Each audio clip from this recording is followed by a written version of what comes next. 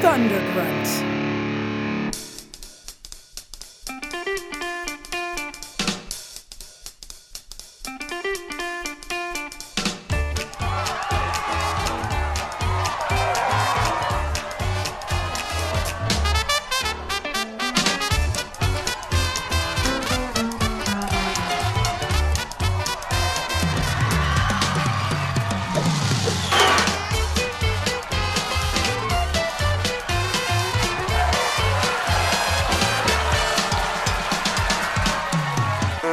Welcome to episode 2, about episode 2 of Disney's Star Wars, of Writers Blockbusters. Anyway, I'm Bob Rose. I'm Jimmy George. I'm Jamie Nash. And we're going to talk today about the Last Jedi script, which is a Herculean task, if there ever was one. And we've got a really, really long list of topics to discuss.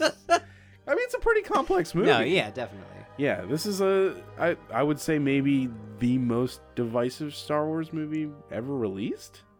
Yeah. The official canon Star Wars movie. Yeah, I wasn't, I was too young to know how people reacted to Empire Strikes Back, but... Yeah, that's what's weird. Empire probably got more hate. Not hate, but more, questions at the time than Return of the Jedi did. And it's kind of flip-flopped. Really? At the time. Yeah.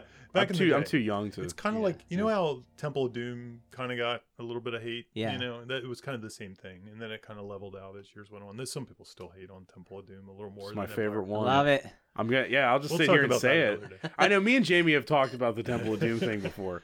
We're not all going to agree all the time. Yeah. But I feel, obviously we're covering stuff here that has probably been covered to death. Ad nauseum On YouTube and in several blogs by everyone on Earth. But we're going to try to tackle this just from a script perspective. Yeah, and this is a weird movie to tackle from just a script perspective, because this is like no script probably most of us will get a chance to write in our entire lives. I couldn't even imagine. I would literally say no. Yeah. I couldn't. The stress would kill me. Yeah, I mean, years of history, fan expectation, but then it's also part of a series that's then a sequel to another series, but then we'll have 10 more series in the next 2 years. Not to mention side sequels and side prequels. Battle for Endor. Upcoming TV series and Battle for Endor, right? Toys, video games, all that stuff. So it's definitely a weird one in that way it doesn't follow, any kind of rules. It's its own thing. It's beholden to so much pre-existing material. Before we get into the topics, I think everything Jamie just said do you find it weird, ballsy, amazing that Disney gave this whole franchise to one guy? I can't believe it. Because Force Awakens is the act of several people. It's Kasdan and Abrams all together. You know what I mean? But this is like a independent filmmaker, right? Where they were like, "You're doing it." I think so. I'm of two minds of this, and I think the way it's happened is different than the way I thought going in that I think much like the Disney movies. I feel like the Disney movie. This is all the Marvel movies, the Marvel Disney movies. I think there was this thing that Disney started to do where they tried to hire people they could bully a little more. Like, JJ's one thing. You can't bully JJ. JJ Abrams. He's his own institution. He's his own thing. Yeah. You can't bully George Lucas. You can't bully Steven Spielberg. But maybe somebody, Rian Johnson, you might be able to bully a little. Maybe some of these other, and we saw like Edgar Wright go away on Ant-Man and some of these other visionaries. And when I say bully, I mean, it's more like a TV model. They're in control of the storyline. They're in control of some of the production. And then that person kind of, rides it out. But that said, that's not the way this movie feels at all. No. It feels the opposite. This doesn't feel like studio interference. Feels his voice. It feels like his voice. Yeah. From right down to the script. Yeah, like, it doesn't feel like they made it like a sugar-coated, factory assembly line not at all thing at all. Creatively it feels like the opposite of The Force Awakens for me. I agree. It's strange. And the one thing I'd say about Rian Johnson is of all his past work and stuff, he's one of these guys that's everybody seems to love. Like, people that work with him always say really positive things. And for all the kind of meddling that Disney has done with the Star Wars movies. You didn't really hear that at all in this movie.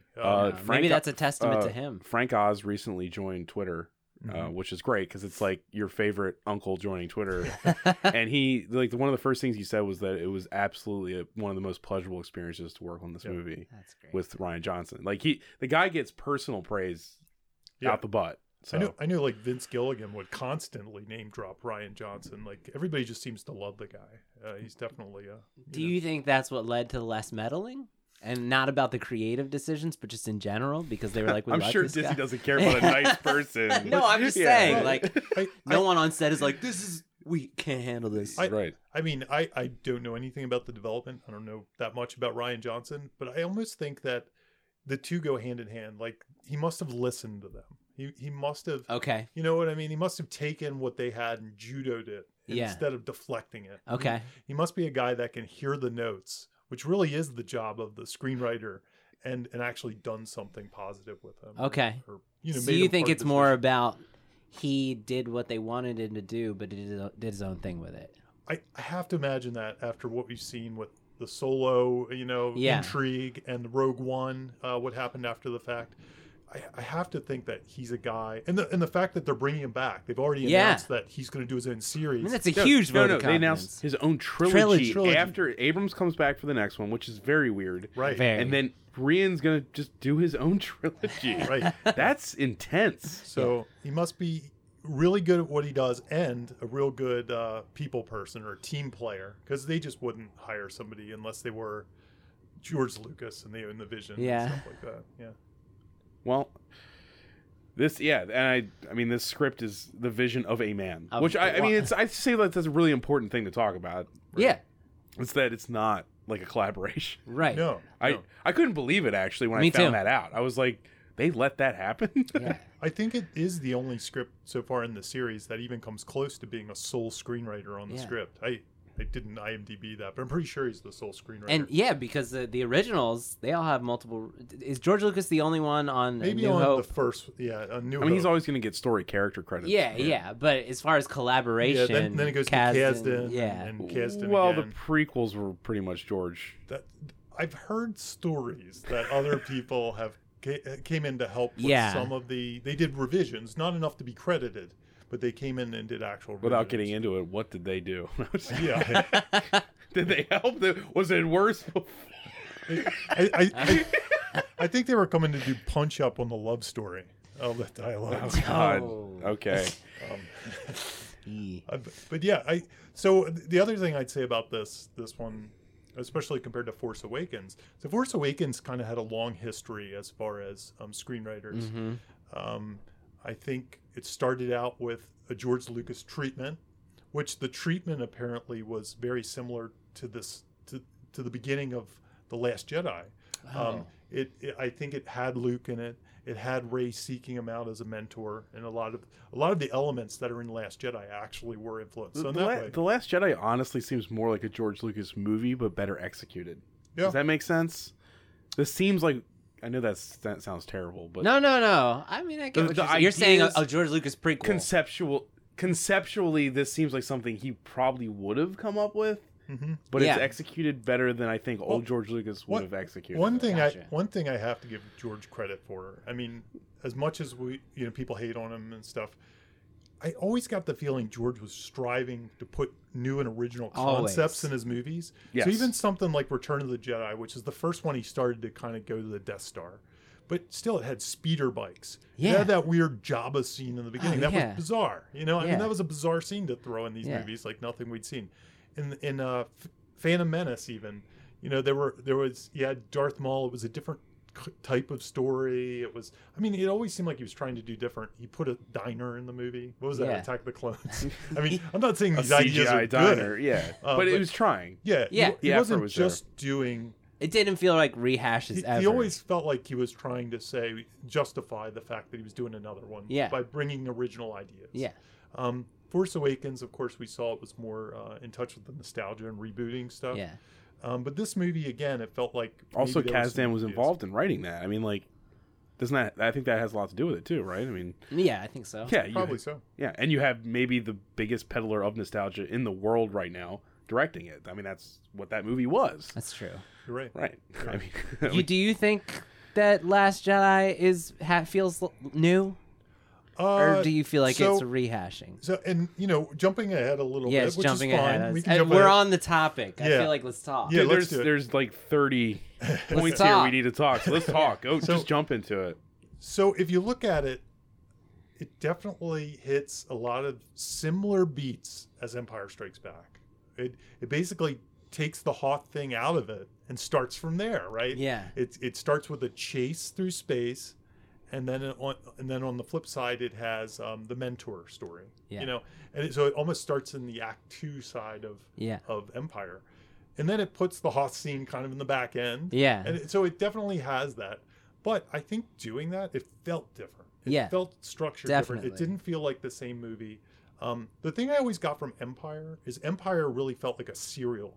The Hoth thing, you felt like you could almost take that out. It was its own complete story. It was fun. It's pretty inconsequential. It's inconsequential. Yeah. It's but awesome. iconic though. Oh yeah. I think it stands out. Yeah, more definitely. than anything. But you're right. It's not. And then the chase through space is almost. It feels like just an episode. That's the way I almost viewed Empire. Is it felt like a TV season. Like I could see it as a TV season. We start the first few episodes on Hoth.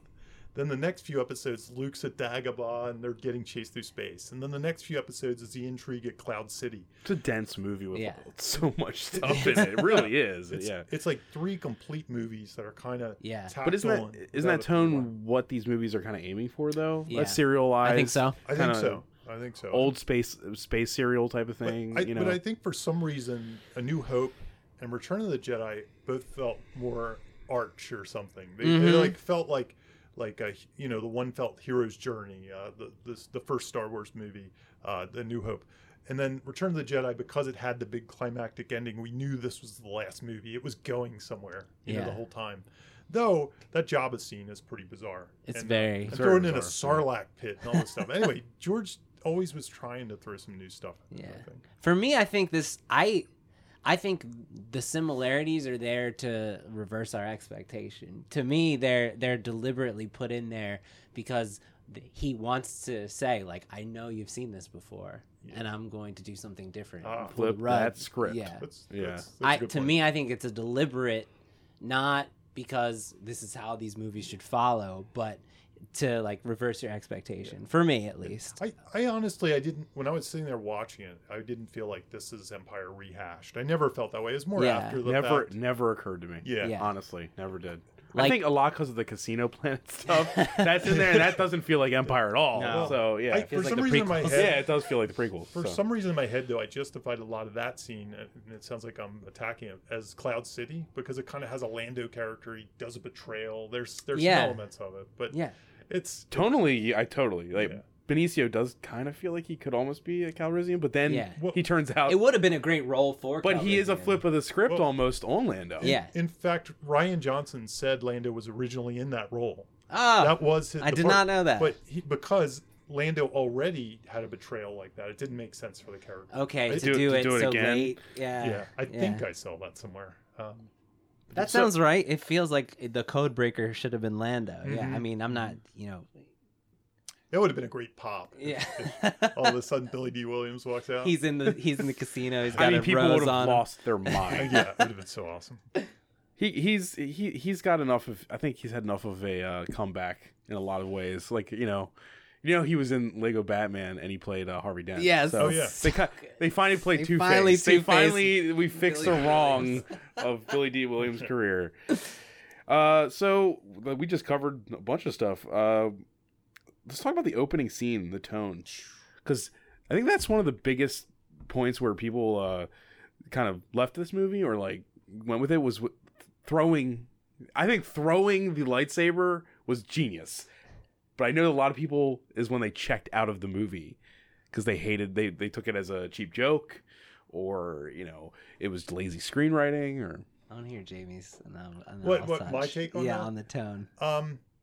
So I did think there was some the tone of it, the comedic tone. There were times where I did feel like it was almost too jokey. Mm-hmm. The one that really hit me, and I'm of a mixed mind of this because I like funny stuff. I like to have fun in a movie, and if you can make me laugh, I'll almost forgive you, even if it doesn't fit. So the one that always sticks out to me, even more than the Porgs or some of the Chewbacca and the Porg stuff, was when Luke comes out and dusts himself off from the big explosion. Remember that in the end of the third act, and he does this little like it's almost like a Saturday Night Live move or something. Yeah, it's kind of silly. That said, on the lightsaber part, well, I got a big laugh. I didn't really feel like that was a tone breaker, even though I think it was a tone setter. Yeah, because it happened so early. It was just like, this is not going to end the way you think it's going to end. It kind of sets up the entire movie. Yeah, that one moment. Yeah, I think for me, if I don't have a problem with the comedy in general, but there's so many moments just like in the Guardians movies, and it works for the Guardians movies because that's what they are. Yeah. Anytime there's like a heavy moment that would have magic to it in the old trilogy and is treated with seriousness, it like treats itself seriousness. There's then this comedy beat that like winks, like we know that was serious, but this is a more fun movie. That are you saying it's like almost a loss of sincerity? Yes, it's almost like a problem I think a lot of scripts have these days. Honestly, it's the snark. Right? It's one of the hardest snark, things writers. The modern snark, right? We have these characters who, a lot. Marvel's been criticized roundly for it. You hit it, for me. Like, it's even like when you watch like some of the deleted scenes that came out with the Blu-ray of the Return of the Jedi, the magic even is there even in the deleted scenes. There's no context. It's just like Luke messing with the lightsaber, but the magic is there. And then here it's like they were creating history back then, and now it's just like I'm talking about from a storytelling, from a screenwriting standpoint. Yeah, it feels like the tonal shift. No, it stops taking it's too self-aware. That's self-awareness is what I'm going for here.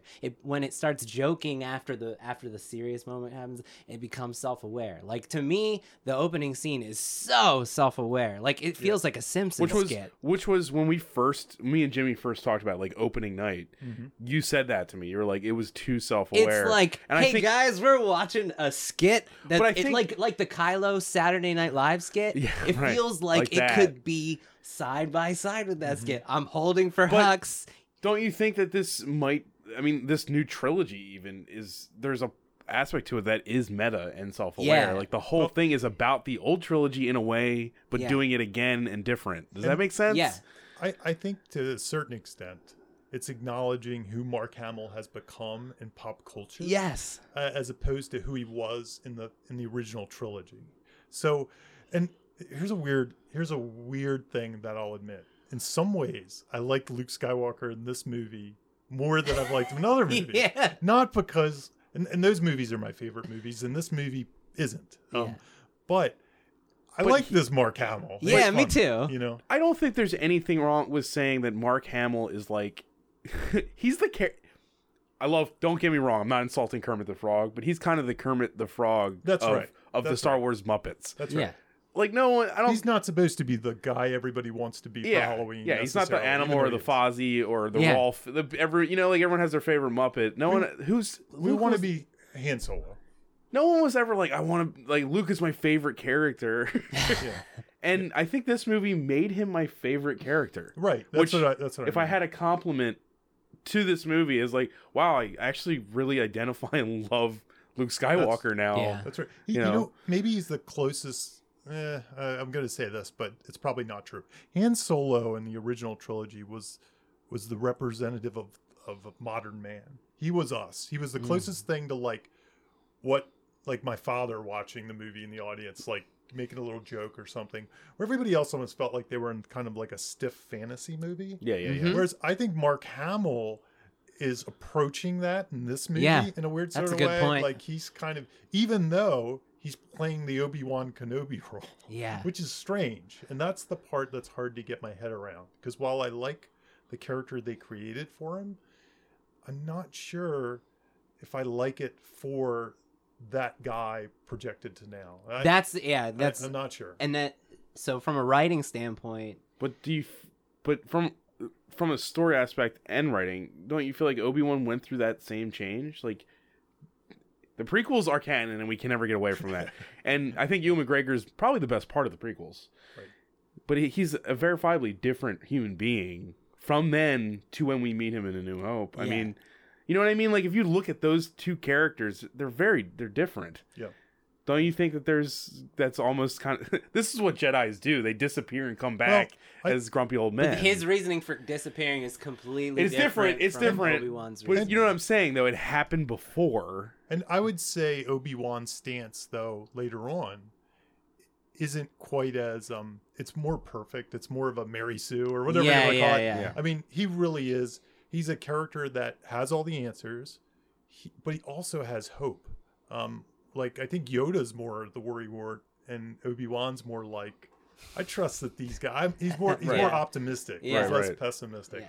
Whereas in this movie, The Last Jedi, I think Luke is more. He's the pessimist. He's the grump. He's the one. He's the Yoda in that sense. Exactly. As someone, I think the three of us, we really didn't talk about this, but I love the movie. Jimmy, you've grown to love appreciate it and love it. I actually like it. I just have a lot of talking points. I enjoyed watching it. You said lukewarm earlier, so I was lukewarm. I'm warm toward Luke. No, it's hard for me to quantify how it is because I definitely would give it a thumbs up, and I love the conceptual territory it went. I loved I was born in 1971, so by 1977 I was like a 6-year-old seeing Star Wars. Wow. And it can't really replace that magic. It changed my world. It was my life. I mean, collecting Star Wars cards is what we did in first grade. We saw the toys being introduced. We grew up with that. So it's hard for me to even compare. I'm not beholden to the originals. I'm not somebody I've never seen the Ewok movies. I can't. I'm still stunned over here. Yeah, I've never played Star Wars Battlefront or read all those books or whatever or any of that stuff. So I'm not that guy. I'm perfectly fine with them blazing a new trail. But anyway, that's just to explain why.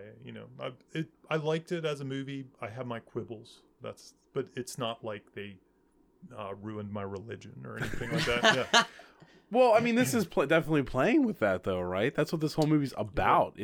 Don't you think it's a response? Just as Force Awakens is a response to the prequels, sort of, this is a response to fandom? Yeah, I also think it's such a bummer saying that because I feel like everything that's rebooted and, like the Star Treks, and they're all not their own thing anymore. They're responses. They're just responses. To tone and fandom. And can it be its own thing? I feel like it still can. I feel like they don't have to be responses. I think after watching this movie, I call him Rian. Rian Johnson and his new trilogy could very much be its own thing. It doesn't have to be a response. The Skywalkers of the past, he's going to move away from them. The recent announcement of the Game of Thrones guys doing their series, though, I start worrying that one of them is probably going to be more connected than the other. Does that make sense? Like, one of them's going to be. I don't feel like both of them can totally go off just to their own separate corners of the galaxy. It seems too weird. Like, one almost feels like we'll have to play safe. I have a feeling it'll be his. I don't know why. Because I think it'll be connected maybe to this movie. Maybe that's something like some people. Let's get into other things and I'll talk about. Yeah, we'll get into other things. You can only write so much before things go bad. Yeah. It's true. We've reached a critical mass here of Star Wars stories. We're getting the next one in less than a year. Yeah. And the stuff's not special anymore, so they're going to start getting weird with it, which could be amazing. It could be great, yeah. Or it could be like the worst thing ever. Well, an excellent... I mean, the weirdest part about this movie, I think, to me, was that JJ didn't feel involved with it. Not at all. So, and I've heard things, and it seems crazy to come up with a series where one director does the first movie without any real consideration of the second movie and the third movie. Yeah. And it really speaks to the J.J. Abrams-ness of it. It's like that whole mystery box thing that he presented with Lost, which is basically... I'm the least fan of this ever. I hate the mystery box? I hate it. Well, essentially it is. Go ahead. Essentially, it's the thing that I wish I could do as a writer. I just want to write the first act and let somebody else figure it out. You create all the questions. But that's what I don't like about the mystery box term. It's kind of like hook the audience, but don't worry about paying it off. Yeah, there aren't pre-made answers. Isn't that they have the questions? Isn't that a hack idea? I mean, I guess the way to translate it is it's all about eyeballs and worry about the rest after you get the eyeballs. I mean, personally, I reverse engineer things. So what's in the box? And what I'm saying is I'm with you. Right. I don't think it's a good idea to write a story and not know where you're going. Isn't it bizarre that it seems like that's how the series? I mean, it is. That's how it's going. It is. They don't know where it's gonna end. After watching this movie, what could they possibly write for the third one? Well, that's the weird thing about this movie. To me, this movie felt more like the a end final movie. It feels like Act 3. It doesn't feel like a setup for Act 3. No, I almost feel like they could be like, and Star Wars is over forever. Yeah. And it literally just ends here. And that's... You think all of those kids are going to have force powers. And... Well, they basically said... You don't want to see Neo go past flying. No. And when you do, you're sad because you never wanted to see it in the first place. Right. They basically said the characters we care about really don't matter as much as these other people out there that we don't even know.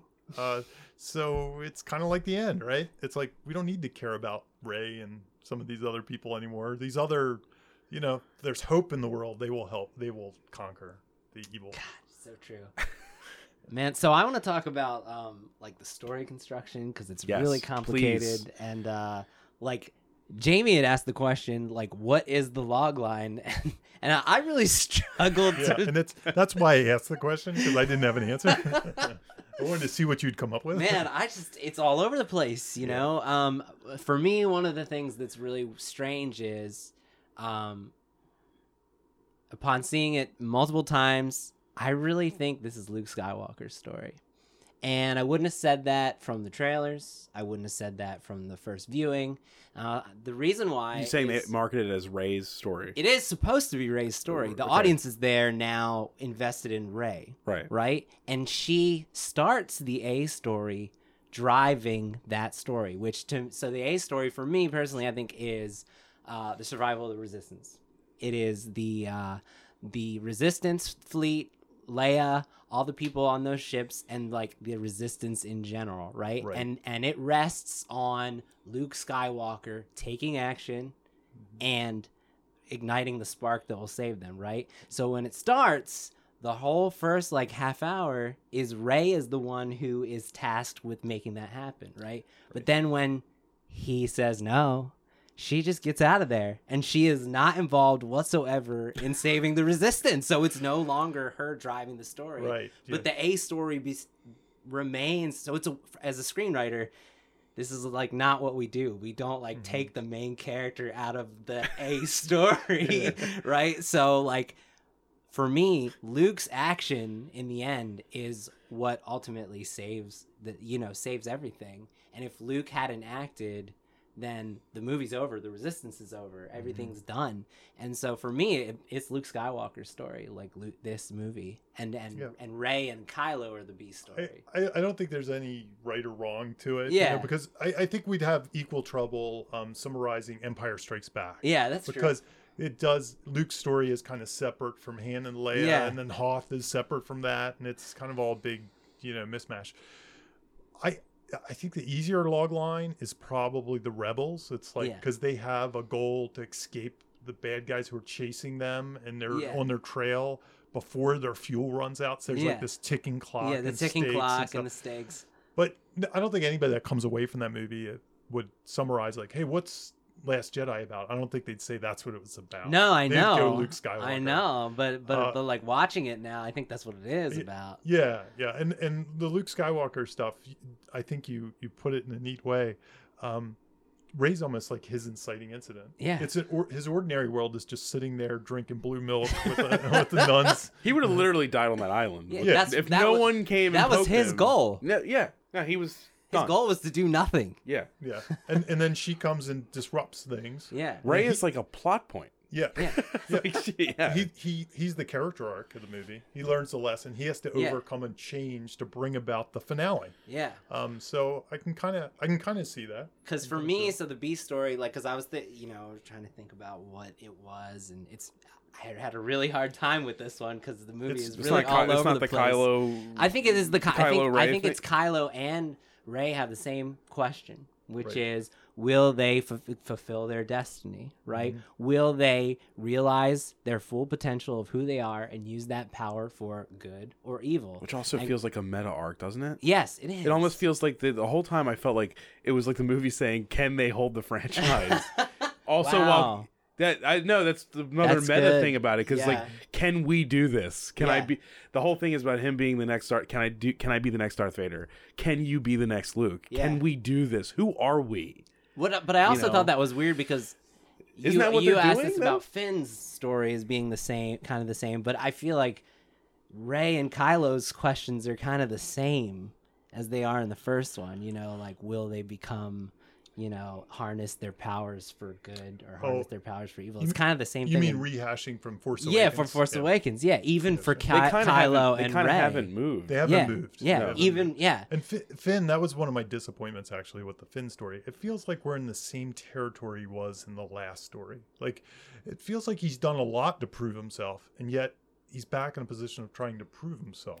Well, if I could talk on Finn for a second, because Finn was my favorite part of Force Awakens. Mine too. Me too. Because I thought that like a redacted stormtrooper, is an idea I never thought of. Yeah, right. And that's a great idea. And him in this movie is a confusing lot, but seeing it a second time, what came to me was that he's almost.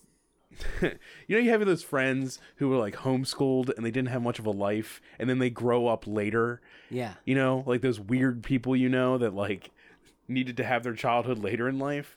He's kind of in this movie like a young boy looking at everything, wondering what it's about, because he never had a life, but he's now a man who is going through this insane war and resistance that he was honestly supposed to kill, and he's this young girl is like teaching him all these life lessons, and the whole time he's like sitting there wide-eyed like oh like he's like a young boy experiencing an action movie because he never had the chance to even like talk to human beings. I know he before. didn't. Yeah, so it's a hard character to write because it's like he's presented to the audience as this warrior, but he's actually like just this like infant. Yeah. And this movie is him like almost this other person who has these morality and these values and is trying to teach him about the world, and like these are the bad people and these are the good people, and here's who you can trust and you can. The whole time that's this true. movie, Finn is just kind of like casino. What? Yeah, and what? That's interesting. That's what I took from it. I can't. That's a good point. You saying that, a lot of that makes sense because he's kind of a naive character. Naivete, yeah. But the other thing that connects with that I didn't think of until you said it is there's sort of this question of what is a hero threaded through this. Yeah. Mm-hmm. So, with all the arcs. That's the thing. That's the thing that you just connected for me. Poe's question is, what is a hero? He's like a leader, a hero. Am I the guy who just charges in, or am I going to, make these bigger plans? Am I Han Solo or not? Exactly. Yeah. And Han Solo learned that arc in kind of the first movie. Am I just the guy who runs off after that, or do I become, the guy who helps in the mission? But Finn now, according to you, which I agree, has that arc as well. Finn is like, he thinks he's a hero because he's going to help Rey. Right. But his what's her name? Rose. Rose is like that. You're not being heroic. You're just taking off. You're being selfish. Selfish. Yeah. So he's thinking he's being a hero. Poe's thinking he's being a hero. And so both of them, and I'm sure we could make the same case for Luke as well in that regard. Yeah, that's a good point that he's being by so it's like inaction. For me though, it's being hero interesting that you say selfish. that. I agree with what you're saying that now that you say that he's thinking he's being a hero to help Rey. Mm-hmm. I actually came about a completely different idea, which is a youthful thought. Yeah, it's really youthful. It's very egocentric. Yeah, right. Yeah. Just sorry, before you jump into your spot, I think Luke is thinking like that's how the Jedis used to think. They thought they were being the heroes, but they were screwing everything up. So it's kind of all tying together in a DNA threat. Yeah, that's really smart, though. And they're also, you could also even, like you're saying, the Jedis were actually trying to enact their agenda of what they believed was right. And what they wanted the world or galaxy to be. Their view of heroes. But were they really helping is the question.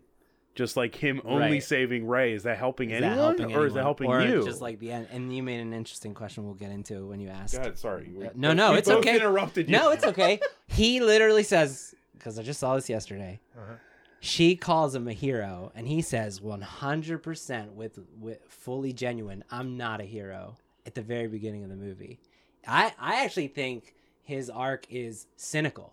Like, he doesn't believe that he can make a difference. Like, he's literally trying to help Rey because he thinks Rey is the one who can make a difference. Like, for me, his motivations to make sure Rey will be safe is not out of heroics because I want to save her. It's about he thinks she's the one who can help everybody and he can't. That's a good point. And he is not a guy.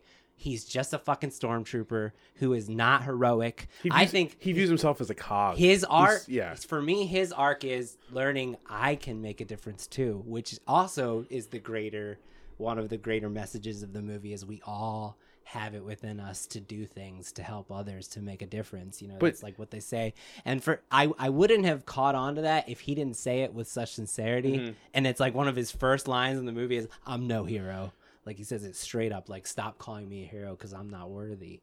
You know, so for me, it was a cynicism thing and learning. And in the end, when he's like trying to sacrifice, because I agree with you, like you asked, like, does Rose saving him fuck that up? Mm-hmm. Like, fuck up what the movie is trying to do with his character. And I think it does. Yeah. Like, he was finally going to lay that heroism on the line and sacrifice himself for the greater good. And then she crashes into him for some reason. And to me, the movie thinks that's enough. Like, it's enough that he wanted to do it. I think the movie is trying to say, we need Finn in for another movie. We don't want to kill him. Yeah. But he was going to complete his character arc and do the heroic self-sacrificial thing. Yes. And they think the intent alone, but I don't know. It's I like disagree. if Bruce Willis somehow got saved at the end of Armageddon. That was, you know, like, yes. Right. Like, then what was the sacrifice for? Yes. He wanted to do it. So. But you're exactly, Bob. Like, but intention is important. I mean, intention is important. Finn was definitely going to kill himself. Yeah. So I guess it's enough. I mean, but for me, the movie, his story is, like, I can't make a difference, and then by the end, like, I can make a difference. Like, I can sacrifice myself, and I don't need Rey to do something big. My actions alone can be important. It was like, I feel like it's splitting hairs, but the message that Rose gives him, obviously the big line from the movie, don't fight what you hate, hold up what you love, or whatever she says, right? That's technically what she says. I don't think it undermines what he was doing. No, okay. She's just saying you can be a hero and sacrifice yourself, but you're doing it for the wrong reason right here. Right. Gotcha. I think that's a good point. I don't know if I could actually figure out what he should be doing, but you know what I mean? Like, I don't think she was undermining him being sacrificial. Yeah, I think his only mistake there, if there was a mistake, was that it probably wasn't going to work. But they were still going to kill the resistance. I'm pretty sure that gun would just decimate that thing. That's a good point. I think his intentions were actually in the right place, that her crashing into him, which was actually very dangerous and could have killed both of them, which would have been a great twist. Yeah. And they're both dead. Okay. Yep. But yeah. Is it too base to say that his arc is just learning? No, I don't think so. I know that's what I said earlier. It's just no, it's not at all. The whole movie feels like a child learning about the world. Yeah, because the last one was him waking up and being like, "Well, I'm just gonna fight. They're the bad guys. I will fight."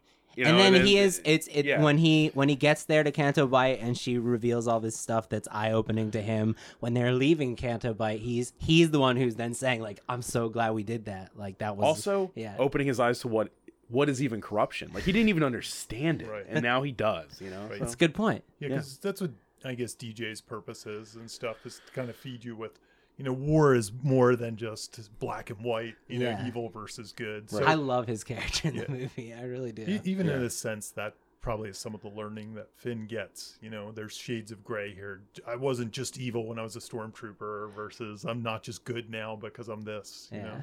That's good. It's a lot of themes. That means also Finn's mere existence asks the question, what are stormtroopers? Yeah. Do they all have this potential and stuff? That could be exploited later. I think there's too many themes in the movie, but... Oh, no, I don't want it to be exploited. No, I don't want that to be asked in this movie. I'm just saying, like, maybe Rian Johnson could explore that later. Like, if stormtroopers can be reverted, that's huge. That is a huge I mean, it's a huge thing. You know, they are not mindless drones. They are humans. It's worthy of asking, given the fact that we've seen 6 movies with them, 5 movies with them. No, but it's something that interests me. Like from a writing aspect, I've always asked this about Tolkien. There's got to be orcs that are like this. Why are we doing this? I don't understand why we're fighting for something we can't even see. Minions always interest me a lot. So I would love if he explored, like Finn. Maybe like Finn's ultimate goal is maybe awakening other stormtroopers and stuff. Yeah, that would be awesome. That would interest me so much. But we're not talking about the future. I know that. It's not yet. Yeah, we're still talking about Last Jedi. So what do you guys think? Do you think that Rey had a compelling goal in the movie? I think Rey is the hard one for me to know. Here's the thing. When Rey shows up there, I'm not sure that I totally buy her urgency to be trained. You know, I don't quite, but that might be more of a problem with The Force Awakens. You know what I mean? Like that she really, really is such a Luke Skywalker fanboy that she wants to get trained by the best. And why she stays there's really no urgency when he first throws the lightsaber over and stuff. Like I could see her just shrugging and being like, I'm getting out of here. This guy's a jerk. Well, you're not doing anything for me. So And so why she stays there and stuff is even, my memory of it is even a little muddled in my brain. So maybe I know you just saw it yesterday. So maybe you. Well, isn't it the reputation of Luke Skywalker? I think it is the reputation. It's the reputation, and that she even said like the entire resistance is relying on this. So I think the stakes of like the resistance relying on his action are what keeps her there. But also pretty quickly upon her arrival, she starts hearing voices and things like that keep her there. Right. It's only like the third scene with her that she starts hearing the voices on the... So yeah, I might have muddled that a little bit. So is her motivation to actually bring him back into the fight? Yeah, definitely. And then his compromise to that, she eventually convinces him to just train. Like, I'll train you and you can go back. And you can do it. He wants to... He wants to half-assedly awaken her connection to the Force so she can just go and be the Luke Skywalker they need. Exactly. Like, do you feel like talking about Rey and everything, like the overarching theme of like this whole movie is characters who don't think they can do it? It's failure, yeah. Oh. Well, not just failure. Like, it seems like everyone fear of failure. Or just characters that don't think they're the one that can do anything. Yeah. Even down to Kylo. I think there's the question of what is my value is a huge question in this movie. Who am I and what am I worth? Yeah. I heard another screenwriter say recently that there's only 2 kinds of character arcs. Okay, and I don't know that I necessarily keep it simple for me. I'll take it. So I'll take it. I don't know that I necessarily. I wish that was. Yeah, I wish that was true. But it's a good shorthand. So he says you either learn to care more, or you get self-confidence, and they're the only 2 character arcs. Okay. And in this case, self-confidence would be what you're saying. Yeah. Or caring more. They're kind of. But they could all be based down to. Learn to care more or gain self-confidence. I love that. It's a simple. Well, they all shorthand. definitely care in this movie. I don't think care is except for Luke. Luke is a carer. The 2 stories. I guess he's right if you just apply it to this movie. Luke he learns to care more, and the others all learn to have confidence. Okay, fine, you're right. Yeah, Luke knows what the fuck he's doing. He's like, I just don't. I'm detached from all of this. Yeah, I don't think there's ever a doubt in Luke's mind that he could help. Yeah, I think he just doesn't. I'm on this island. I like the milk. What do you want? Yeah. That could be. I don't want to leave. Okay. Yeah, I've never heard that before, Jamie. That's interesting. I heard it and it stuck with me, so I'm going to use. That's going to be a test. We'll test it out over the course of this podcast. I like that. Yeah. Okay. Jimmy, you were saying something. We interrupted. What was I saying? Oh no, something brilliant, something amazing, something amazing. Yeah, right. So just repeat amazing. No, brilliance. we were talking about Rey's motivation and we were just asking about her. You know, does she have a compelling goal? Do you guys, as screenwriters, do you feel like Rey gets lost in this movie? Absolutely, definitely. Yeah, I only saw it that opening night. I've only seen it that one time, but read a lot about and been thinking about it a lot. I do need to see it again. And that's why I barely remember what she was doing. I remember all of Luke's stuff. That's telling in itself. Yeah, but I barely remember why she was there or what she was there. I remember that she's talking to Kylo. I remember, but I lose a lot. And I couldn't remember at all what happens to her after she leaves the planet, and I think because not much. This reminds me of one of your points. So the throne room. Yes, exactly what I was looking for. That's her scene. If there was a scene in the movie, that's her scene. But here's the thing. Yeah. In the end, it's consequential because she is just in time is there to lift the rocks, right? If she wasn't there to lift the rocks, Kylo gets them all and kills them all, right? And if she didn't learn from Luke how to connect herself with the Force, then that wouldn't have happened either. But the throne room itself, once it ends, she looks out the window and says, "You can stop them now from killing all of my friends." And he doesn't do anything. So at the moment, for a good part of the movie, it's like inconsequential. Like when the scene ends and everything, I wouldn't say it's inconsequential though. It's the character thought it was going to affect. That's true. The character thought she was on a mission, and it turned out that she was wrong. It's a little like the old Raiders of the Lost Ark.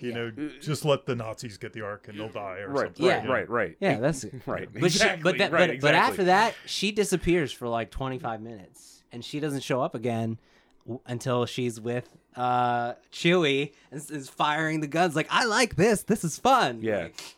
I will say though, the connection between her and Kylo, of course, has ramifications for the future. Yeah, let's talk about the throne room scene. Okay, like just in general. And that's really the scene. Like for me, I was a little bit disengaged with a lot of the movie early on. Like this is why I think I don't love it. But then when we got to that throne room, that's when I became engaged. Yeah, that's when I decided I loved the movie. That scene. That made me sit up, and it's almost impossible. The fact that watching that scene, I didn't know what the answer was going to be. I honestly thought Kylo might become a good guy at that scene. Me too. I honestly thought Rey maybe becomes kind of this, gray character or something. Where I didn't know what was going to happen, and pulling that off is really a feat. It's not just his answer, but also like in that moment, in that entire scene, I didn't know there's three huge things that happen, which was Snoke dies, and he reveals that her parents are nobodies. And then Kylo and her have the discussion of, is he going to turn? And all that stuff, like you just said about Kylo's turning, the other two, I also didn't know what was going to happen. Yeah. Yeah, that's true. And the two things happened in a way that I was so ready to be bored by the answers. Yeah. And they happened in the exact opposite way I was expecting. So Snoke, that's when I was like, all right, I'm down. Whatever you're doing, I don't care. I'm down with this movie. If Snoke leaned back and said, "Let me tell you, Rey Kenobi." Yeah. And then we went into flashbacks. Oh, yeah, no. And sadly, that's what the fans wanted. Fans want things that's why we have writers. Right. Because, if you just give fans what they want, no characters would die, the bad guys would be killed. And Luke would just be like some kind of superhero samurai that would show up and kill everyone. There would be no obstacles or conflicts. Writers are there to punish the characters. Which means punish the audience. I mean, that's what we're there to do, right? We're there to kind of torture the audience and then give them release in the end by giving them something positive or something. But we're kind of there to do that. So yeah, I think anyway, I totally forgot what you said. Oh, I was just saying how all the huge things that happen in that scene outside of the fighting. The Kenobi thing, and I think the biggest one for me is her parents being no one, because to me that was just saying, that was number one, defining what these movies are now. And it kind of goes with everything we were saying before about the script. Like she cares, and she didn't know why, and now she doesn't. She knows less why. Yeah. Like she knows that there's no reason for her to be her anymore. Yeah.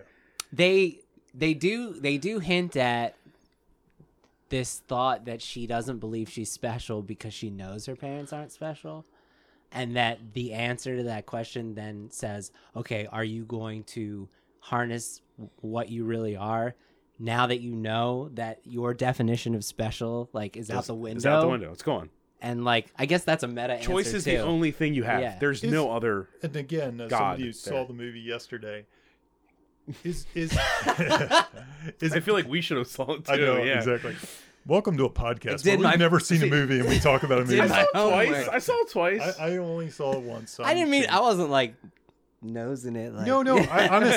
Honestly, I'm using your memory as because you got the freshest. Freshest picture. So, did she care? This is just something I don't remember. That she's special, or did she just? Is that a motivating factor? Did she need to be special? Because I remember from the first movie, she cared that they were going to come back. It seemed to me in that scene that she knew she wasn't. Because Kylo says, my favorite line in the movie, say it.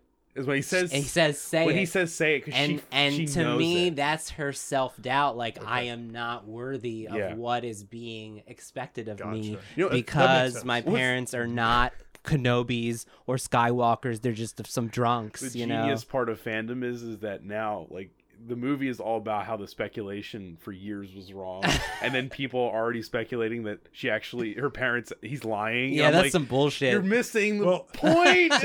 So there is a part of me though that feels like this is bad improv. Yeah, okay? I agree. So improv, what's the only rule of improv? It's yes and. So the one rule of improv, if you ever do improv, is never deny what the other person set up. So you can't say something like. And I'm not saying that this was even presented this way. I think fans took it and ran with it. But you can't say something like, Rey is the descendant of somebody great. No, that doesn't matter. That's what you can't do in improv. And there was kind of a lot of that in this movie. And I think that's this mystery box filmmaking and stuff. That the twist was, there's no twist. There's no twist. Yeah. But that's a huge twist, right? For these movies especially. For their genre and their franchise. It's dangerous when you have a huge rabid fan base that likes to speculate. I'm not saying it made people happy, dude. Yeah. It's like remember the last episode of The Sopranos? Spoiler alert. Oh, God, yeah. Absolutely. Everybody wanted to see what the big cathartic finale was. And instead, the twist was, there is no finale. They're just eating French fries. Yeah. And they might die or they might die, they might not. It's your call. Yeah. And that angered a lot of people. And a lot of people thought that's brilliant because you could never satisfy us with a great ending. There's really no true satisfying ending to anything, right? Breaking Bad. Yeah. It's great. Right. Stuck the landing. Fine. Back to the Future, I guess. I don't know. Yeah. We'll just keep going back to Back to the Future. But another point to that, though, is it's kind of a setup payoff thing where a lot of these things are setup payoffs. Like even like Leia in space and stuff like that. It was like, she's dead. No, she isn't. I know. Luke, he sacrificed himself. No, he didn't. No, he didn't. Yes, he did. It's like, how many times can you pull that? Yeah. I'm not sure how many times you can pull that. I'm not sure that it totally worked for me, especially with the Luke one. That one might have been one too many. I'd have been like, just leave them alive. Like, pull what they didn't get out. Yeah. Give us the message and keep them alive. Are you saying that, to clarify what you're saying, are you saying that the movie was doing that ruse to us as the audience? Like, yes. Too many times. I think they rug pulled on us so many times that it almost got to the point that it was one too many. It lessened the resonance of the big moments. Yeah, because you almost want to sit. It's almost like those moments like a performer would do, where you tell a joke and you wait for the laugh. You wait for the laugh to die. Instead, it was like maybe hitting us with 1, 2, 3, 4. Yeah, like, I'll laugh, make you cry.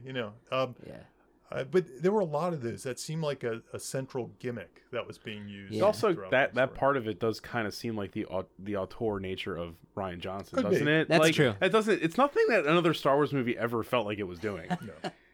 It's just another in a long series of things. This movie does not feel like a Star Wars movie in a lot of ways, but in a great way.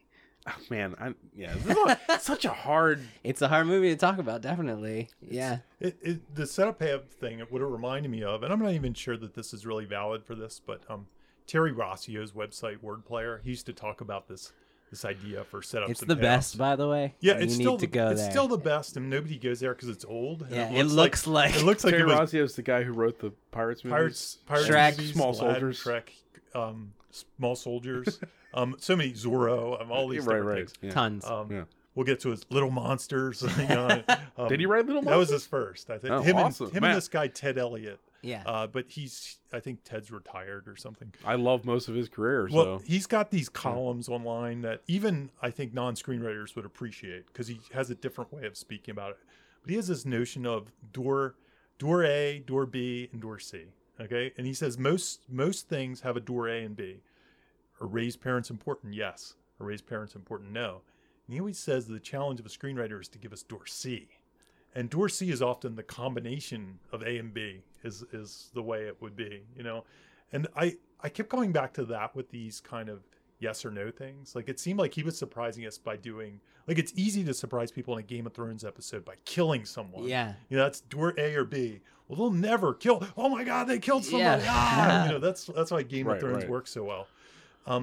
But the door C, that's what Breaking Bad, I think, always did so well when I used to watch Breaking Bad, was it would always figure out door C, and I'd be like, wow, how did they figure that out? That is awesome that they figured it out. Can you give a door C example from a movie? Just to help with clarifying. Well, do you need it? I don't know. No, I don't need. No, yeah. You understand? Okay. But I'm asking for an example. I can give you the clarification he gives that's simple. Okay. Breaking Bad would be the perfect way to do it, but I don't. My memory might fail me, so I don't want to do it. Like I keep thinking of how he like got out of the tape scene. Like when I won't go into that one. Okay. Because I won't remember. Here's the one they give in the website. A gun goes off, and now I'm gonna have to do this from memory. I'll probably screw it off. Two people are wrestling. A gun goes off. Did the one person die, or did the other person die? Is kind of the typical A and B, and then he would always be like C, like what's C, and it might be like the gun went off, and then the first person felt bad, so they rushed them to the hospital. Or I mean, that's a horrible example. Yeah. Okay. No, but it's also. Or the gun went off and killed a guy in the corner. Exactly. It's similar to the Coen brothers said this. Or both of them died. It's it wasn't that gun. It was a gun over here. That's Indiana If you can get yourself, if you can get your character into a situation where you every single thing you come up with, there's no way they could get out of it. Right. You know, and then that will force you to come up with the door C, which is something that we would never think of, you know, to get out of the situation. It's a dangerous prospect too, because those can be eye rollers. Is that a good comparison? The Breaking Bad one, and this is a spoiler for Breaking Bad people. I'll try to do it by memory. Is when his brother-in-law finally caught him. Did you watch Breaking Bad? Oh yeah. Okay, so his brother-in-law finally caught him, and he like gave him like a day. He said, "I'm bringing you in tomorrow." So door A would be, "I'm bringing you in. Are you gonna go?" Door B would be, he runs for it, and instead door C was, I have all these tapes and evidence that you're going to go down with me. That's door C. Yeah. You know, so that's how he got out of it. Breaking Bad did it like on a weekly basis, which is why I was so impressed by that show. It's like every week they'd find a door C, and I'd be like, wow, they found without betraying the characters too. Without betraying the characters, without being too you got to find a way that it's organic and not contrived. So it can't, the anvil falls from the sky. You know, oh, look at this hole in another dimension. I'll jump through it. Yeah, because that's a constant thing I'm dealing with, like with the reading scripts is, this feels contrived rather than something that would actually happen. So it's got to feel like it's a tricky thing. With door C. Door C has to feel like it's the thing that would happen, but it's coming up with that reversal of expectation and going, holy shit, that is exactly what would happen. But it's also something that like the audience never would have thought about. I also feel like being I don't want to call myself a professional of watching bad or weird obscure movies. You're as professional as that gets. I guess closer to a profession as it is. And if that was a profession, I would probably be pretty good. You should put that on your taxes. Right. The one thing that me and my cohort in doing that have also realized is that it kind of feels like a door C, is that because of those movies and the way they're made and when the way they were made in the VHS days, is that they didn't have the time and production and like no one was paying attention. So it seems like a lot of door C's just happened because they don't know how to finish the movie and they had to change something. And so it's weird because they become more enjoyable because there's like, what? Yeah, there's just a bunch of like, the movie takes this like just hard left. And it's like, that's how you're finishing the story out? Amazing. Well, you know, even though it's terrible, it's amazing. So, offline. Yeah, they do it because of production, not because of idea. And that's they kind of always say that, right? They always, that's one of those tropes that they tell filmmakers is the lack of budget will actually help you be more creative. Yeah, more Jaws. Clever. Jaws. So the shark is a good not working, right? But we were talking offline about how characters are really why we come to movies, and interesting characters.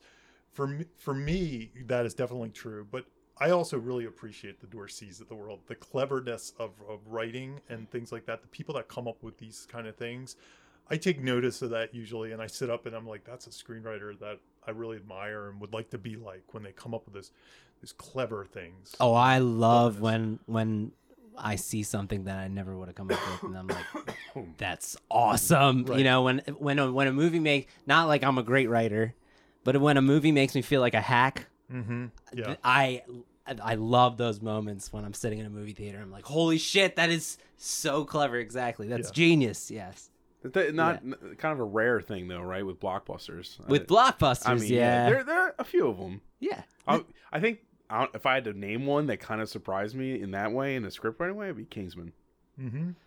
Yeah, Kingsman's a very clever movie. You know, that I'm jealous of if the screenwriters make me jealous, and Kingsman's that's what I mean. That's what I mean. If the screenwriting makes me jealous as a writer, of its that movie achievements, I walked out of that movie jealous of all the aspects of that movie. Yeah. I was like, in every way, I was like, I'm jealous of every moment, the build up, and I wish I was a part of that movie.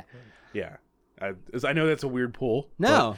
Definitely. The whole script just felt clever. The payoffs were great, and it did things I was not expecting. The Dorseys. The Dorseys. Now I have a name for it. I didn't know that term. So I wish I had a better example for it, but that's a Dorsey. You'll think of them right when we stop. No, yeah. This would have been good to talk about. This would have been a great Dorsey. Just go watch Breaking Bad and read. Yeah, Terry's on a column. daily basis. I mean, Terry's column is dude. great. You don't have to tell me twice.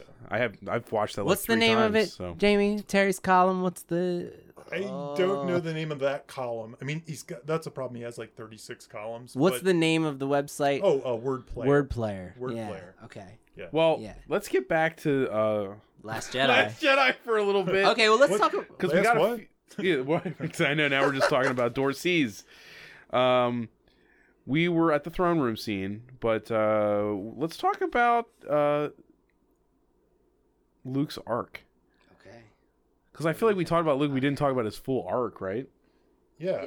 Well, you want to talk about the theme of the movie? That's a big discussion. No, it's almost the same thing. It's the same thing. Yeah. So I would love to talk about the Yoda scene too. I'll tell you what. So I think it's two things. I think I feel like on one hand you could argue it's another one of those value discussions. He's basically saying like, I have no value to these people. I'm only gonna harm things. I'm not gonna hurt things. I mean, I'm not gonna help things.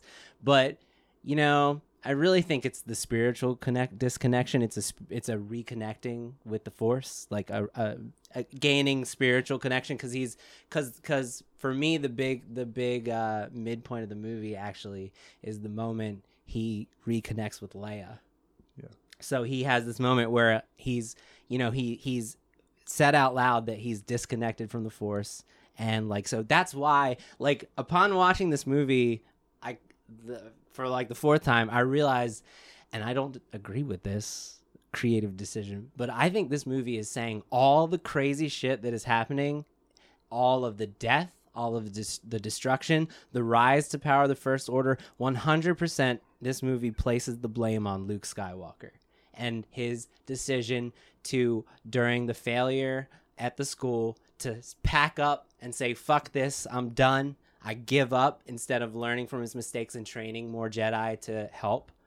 He gives up. And this movie basically poses, in my opinion, if he didn't do that, Snoke wouldn't have risen to power. There would be the Republic. Left to fear, the Republic. Yeah, the Republic. Okay. So this movie is like blaming all that shit on his disconnecting from spirituality. So I didn't think that the first time through, but I really think that that's what this is about. So like when he reconnects with the Force and uses it to like spark, you know, the rebellion again and save everybody, then for me that's the arc. But I don't know. Is it value? I don't know. Wrong. No, dude, I would love that. Fuck thanks you, everybody dude. for listening. Yeah, it's like, yeah. It can only be self-confidence or learning to care. Learning to care. Well, then learning to care, I'm right? just kidding. Yeah. I'm just. I don't think his confidence is ever compromised, is it? And he seems like I think he lacks confidence in his Really? ability to help. I think he gets his mojo back. His mojo. Yeah, the force. He gets the force back. What do you think, Jamie? Is there a difference between doubting your ability to do something versus doubting if you're doing the right thing? Because that's different than confidence. I think so. I think they're both confident. Because to me, he seems like he knows he could do stuff. He knows he could actually like come back and do some samurai shit. But knowing you can do stuff and knowing that that's working, that has value. That has value. And I think that's a confidence thing. So he's a little of both columns. Yeah, I think so. I think he needs to. So yeah, there you go. Care. Confidence. He's both characters. He's both. Yeah, because for me, like it was that like really boils it down so violently. Dude, I'm gonna use that from now on. We'll test it. I like it. We're gonna test it in every single one. Makes things a lot easier, right? Like. For me, the big moment for Luke is and again, I didn't get this the first time. The first time around, I was kind of like every single time something with Luke happened, I was like, you were reeling, man. I hate this, right? But now that I understand it, like like the first time I was listening to the Yoda conversation, and I was on the side of Red Letter Media guys. I was like, Yoda doesn't talk like this. Yoda's the Jedi Master who's serious. The jokey Yoda is not the real Yoda. If you get a few drinks in Yoda, right? Yeah. But I was like, who's this jokester? That's not Yoda. Yoda's the other guy. But anyway, you know, when Yoda tells Luke like failure is the greatest teacher, Luke he sits back and he goes. Like, he has this moment of revelation and realizing, like, oh, I was supposed to learn from when I failed to teach the Jedi before, and I'm supposed to do something more than just It's interesting to hear you say that. And again, maybe if I saw the movie more than once on the night it came out, I'd have a better opinion about this. But my memory of it, I was taking, like, the failure is the greatest teacher kind of thing. Which also, I think there's a whole bunch of words that sound like themes in this movie. There's the whole thing about that you mentioned that Rose says to Finn. There's all these different things. Oh no, it's too much. Hitting you in the face. Yeah, in the mottos. face. Yeah. Here's the lesson, everyone. It's like an Aesop's Fable book smashed into itself. It's really on the nose. So the question is, really on the nose. The question is, you know, were they just throwing those? Were those just kind of lines of dialogue? Were there lots of messages here? Which I'm sure many movies have lots of messages. I think there's too many. Was there a central theme? I think he viewed every arc as having its own message. Its own message. Yeah, I think that's a good point. The Yoda thing is Luke's message. Right. And I keep wanting to come back because it's very easy to say failure is the greatest teacher or whatever kind of thing. That could tie to anything in a character arc. Almost. That's almost as... so that's why I'm going to keep that as my central theme. Yeah. And the part if I saw it last night like you, maybe I would talk myself out of it. Next time invite Jamie, man. What are you doing? Shit. Next time I'll give you a text. I would have bought popcorn or something. I've never seen jealous of preparedness. Jamie has a kid, level, man. I don't have a kid. Yeah, there you go. So if I would have seen it though, maybe I would talk myself out of this, but I kept coming back to the failure was him trying to kill Kylo. And the failure you're going to probably is more right than what I have, which is closing down the Jedi, giving up on the Jedi. He gave up. But so here's the way I came at it. I came at it that maybe the arc is giving up on hope. Yeah. And there's a lot of statements about hope in the movie. So he was trying to heavy-handedly kill Kylo and take matters into his own hands and shut everything down. That to me was like giving up on hope, giving up on optimism towards people. And that's a thread that goes back to Obi-Wan Kenobi in the original movies, because I think Obi-Wan always had hope and optimism towards you know, the Jedi and that we will win. And I think Luke closed that off. So this was Luke kind of getting back to the Obi-Wan of it. Yeah. And that's going back to the best moment in the prequels easily, which is when he screams, you were the one, you're the chosen one. Yeah. I thought you meant when he screamed, no! Well, that too, obviously. When Vader screams. When Vader screams, no. The best part, you say the best part of the trilogy, or the original. Oh, right. Prequels. Prequels. It's easy to get. But no, that's like a great moment in film. I mean, even the film it's in, but like when he screams that's the loss. That's when he became the Obi-Wan in New Hope. When he was like, well, I guess nothing matters because you were born like Jesus and nothing matters. So it doesn't, you're in a fire pit. Okay. But do you feel, I don't know how to ask this question about, we're talking about Luke's arc. Not to interrupt, but super quick. I think one way I learned to think about arc, it's really simple. I mean, people get all lost in arc and stuff, but you just kind of look at it. How is Luke different from the beginning of the movie to the end? He's pretty damn different. Yeah. So it's just a question of, in the beginning, he was a guy who wanted to be alone in an island and just die with nobody bothering him. Yeah. And then in the end, he actually intervenes to save the 10 rebels resistance so that it'll spark maybe something. Exactly. Even if it fails, he was still down to do it. Yeah, he did it. Yeah. Where in the beginning, he thought if he took any action, it would only make things worse.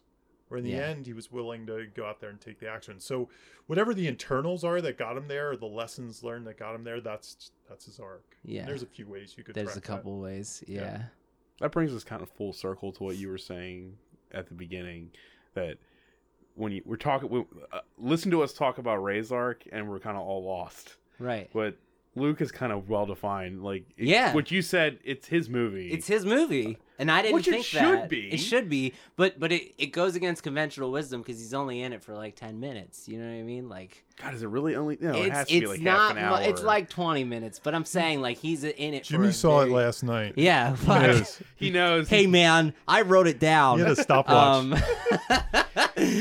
No, but I guess I never thought he's in it for a short. That was like up for question to me when you brought that up at the beginning when I said about whose movie is it. I always thought it was his movie. I didn't think so, dude. His head's the biggest on the poster, of course. Yeah. No, I know, but I think the audience is there now for. I don't think so. I don't agree. The old audience is there for Luke, but that's who these people are. Yeah, I thought it was his movie the way it was Han Solo's movie in the last movie. Even though it was Rey's movie. Which I don't agree with. Okay. Yeah. I don't feel like Force Awakens is Han Solo's movie. Yeah. Well, I do not like Force Awakens though, so yeah, I'm of a different opinion. Yeah. No, I don't think. Yeah. I think the first movie was Han Solo's movie in quotes, but I think it was really Rey's story. It was Rey's story. That's what I'm saying. But for me, I would definitely say it was Rey's. That was Rey's movie, and that's why I don't like Force Awakens because I want it to be Han Solo's movie. No quotes. It should be Han Solo's movie. Yeah. And I thought this movie going into it was.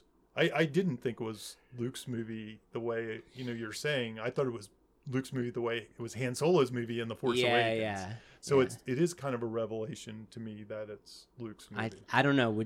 It's hard. You haven't seen. Yeah.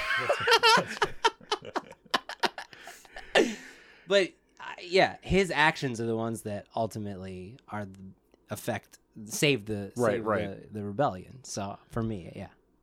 No, I don't think it's really arguable. His arc is really defined. I mean, as far as differences from beginning to end, it's pretty different. So the only reason I'd say that to me that's tricky is because he doesn't do a lot in the movie. He basically says no. Okay. I'm gonna burn it down, and now I'm back. You know? Not to diminish it. I think it's earned. I think it's definitely earned. But he's not fighting or doing anything. Yeah. He's just basically sitting there saying, "I'm not going to do anything for so long." And a lot happens in the movie. Yeah. By a lot of other characters taking action. Yeah. So, do you think he needed? Would the movie feel even more earned if it wasn't just Yoda that incited him to do something? I think it could be. Like the battle comes to the island, or I thought it was gonna come to the island and force him into Leia it. dies during the battle. I thought there'd be a Kylo trick. I thought that Leia was going to die in that attack in the salt field or whatever that you want to call that place, and that he would feel it, and that was going to be... That was what I thought was going to happen, is that he would feel Leia die at the hand of the First Order, and then he'd be like, well, fuck this. Wow. You know, and that would be the only thing that could make him do it. And I was completely wrong, so... But I thought that's where the script would go. But, like... Once again, that's the obvious thing to do, though. So... Well, character arcs are tricky that way. Like, is his character arc earned, is the real question. How was it earned? Can we track how it was earned? Was it really just a bunch of philosophical discussions that eventually earned his thing? Philosophical discussions by others or by him? By Rey? Yoda. I think it's just his action that he took it upon for after everything that had happened. Due to his inaction, he redeemed himself in the end, because yes, all the rebellion's dead because of him, but it's gonna survive. And he even says it with his own words, you know, today the rebellion is reborn, it's going to live on, and the fight has just begun. And that's because he's there and he's like the spark, you know. And so I would say it's earned through his action, not through anything that's said. Do you know what I mean? But you're saying tracking it leading up to that? Yeah. What brought about his change to take that action? Well, Yoda doesn't come to him though until he reconnects. He has disconnected, and the first time he reconnects, like to me, this movie is arguing that like he didn't know Han Solo was dead, and the reason he didn't know any of this shit was happening is he disconnected literally from the Force. He couldn't feel any of this stuff. He hasn't talked to Leia through this for all these years, for like Kylo's whole life, right? Like, and then like Rey says this stuff, and she starts going through her trials and tribulations, and he finally says, okay, I'm going to sit here, I'm going to talk to Leia, and he connects with her, and they feel each other, and then Yoda shows up. Yoda shows up when he decides to like reconnect. You know, he takes action. So I do think it's through his actions, you know, and then he's like, I'm going to burn it down, you know, like he's about to like, I think you hit a key point in writing. It's like, you don't want a character arc, and I see a lot of this in new writers, where they set up the character arc and then they just change the end. Just happens. It's just magical. Yeah. Almost like they're checking a box. Right. Like they know they need a character arc, so when they're done, they kind of tack on page 90 the character arc, and it's just done. Yeah, it's unearned. It's unearned. But what you kind of described, there's milestones. Yeah, There's like, and you need almost a beginning, middle, and end. Yeah. Sometimes actually, when I will outline one of my new screenplays, I'll actually do a separate outline right in the side that I actually track the beats of the character arc. That's just to make sure that it has a beginning, middle, and end. Just to make sure that there's a progression. That we see things that the character doing things, not just saying things. Exactly. Yeah. Exactly. Yeah. So it feels earned, and that's what we mean by feeling earned. So it sounds like it has. There are 2 or 3 beats where he takes action. Yes. Yeah, and I think in this movie, like if I was outlining this movie, if I was sitting down to outline this movie, I'd probably outline every single one of these storylines with their own beginning, middle, and end separately. Yeah. But then I'd also, on top of that, probably have arcs on each one that I'd do separately. So I'd probably have like 6 different outlines. It would be so dense. Yeah, it would just be a big Excel spreadsheet probably with like a bunch of columns and stuff. Because every one of the stories, Finn's story, Poe's story, Rey's story, Luke's story, which all come together in the end. They all do have beginning, middle, and ends. They all have their own character arcs. Yeah. So they all could be separate movies. And I almost feel like it's starting to feel like, and you and I talked about this a little, like television. I very much feel like this is television. Yeah. This is almost feeling like a season of television or something. Yeah. Like that's what I see the movies as. Not even an episode, but they almost feel like a season. Do you think it's trying too much? Or do you think that's a credit to the story? Trying too much to be like that? No, trying to do too much with one story. I could easily see this being a season of television, 10 hours as opposed to 2.5. So it's all rushed. Luke's story could be a whole episode or 3 by itself. Yeah. Like that whole story with Rey. You think it would be better if they didn't do that with all the characters? I don't know about better. It is what it is, so I understand it's an ensemble movie. Yeah. Yeah. More so than some of the other Star Wars movies. And that's a lot going on. That's a little They handled it all with all the side characters with care, except for freaking, what's her name? Chrome Dome.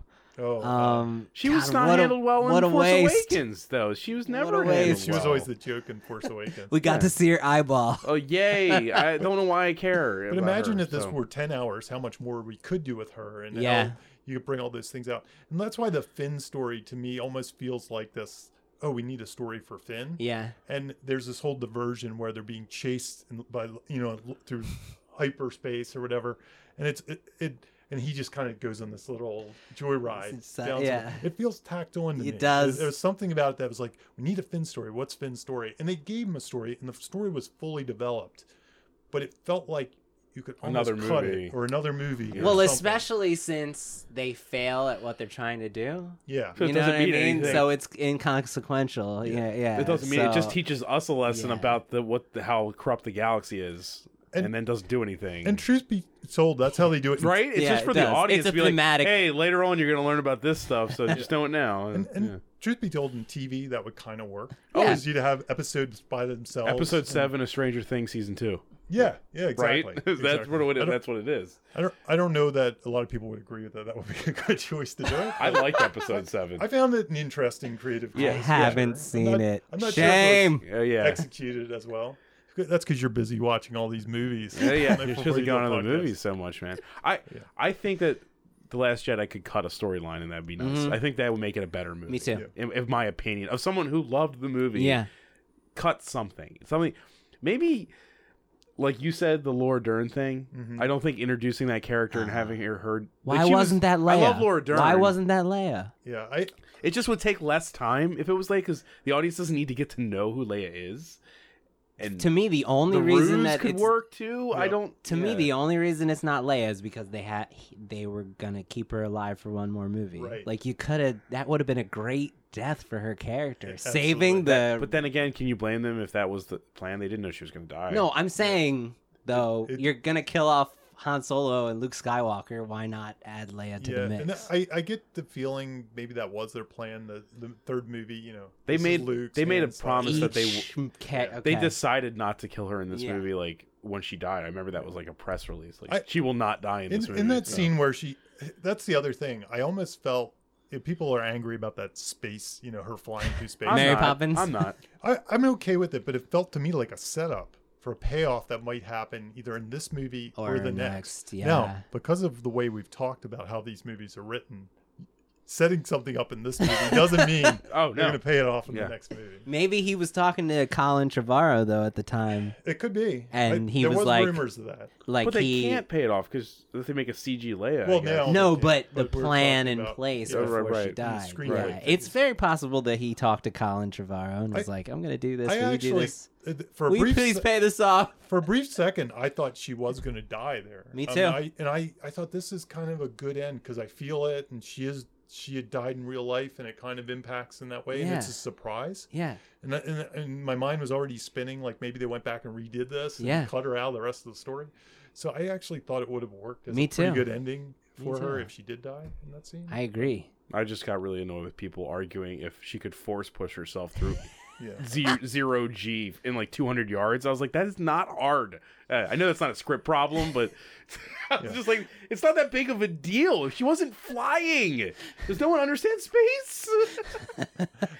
It's also a thing where I feel like I've seen something like that before in the Star Guardian. Wars movie. Oh, I was going to say, it feels very much like a scene in Guardians. I don't know why. I feel like I've seen people fly through space in a Star Wars movie at some point. Like, at least be outside the ship. You're thinking of something else, I think. Yeah, I don't think there's anybody but in the Star Wars. But isn't in the prequels, wasn't there a scene where somebody was outside the ship once or something? I don't know why. I have a feeling maybe they didn't force push themselves, but I don't think they needed a spacesuit. Like, I've never seen anybody in a spacesuit. In a spacesuit. You can survive in the vacuum of space for like 30 seconds. Yeah, I've done it. That's right. Well, no, that's why she was in a coma. I mean, she barely made it out of that. It wasn't like Superman or anything. She barely made it. Yeah. Whatever. It was there was no way I think they could enact that scene that would not be corny. Yeah. Well, it seemed corny, and it has to be. I think if it came back in the end, it felt like a setup to me. I thought it was going to come back in the end, that she was going to do something with the Force, and we were going to learn her whole Force backstory that she had hidden as a secret all these years. Yeah. And that would have worked fine. She's Snoke. No. Right. That's what. But isn't that like something the fans wanted? Like some huge, annoying. Like Luke thing. was Snoke. Wouldn't that ruin him that more? That would be so dumb. For everyone complaining that this ruined Luke Skywalker, you don't want... What reveal that wouldn't you have hated? You know? Like, I'm talking to the anonymous person sitting in that chair. You know, like what... And also, I think the last thing I want to talk about, and then we're going to stop. Yeah.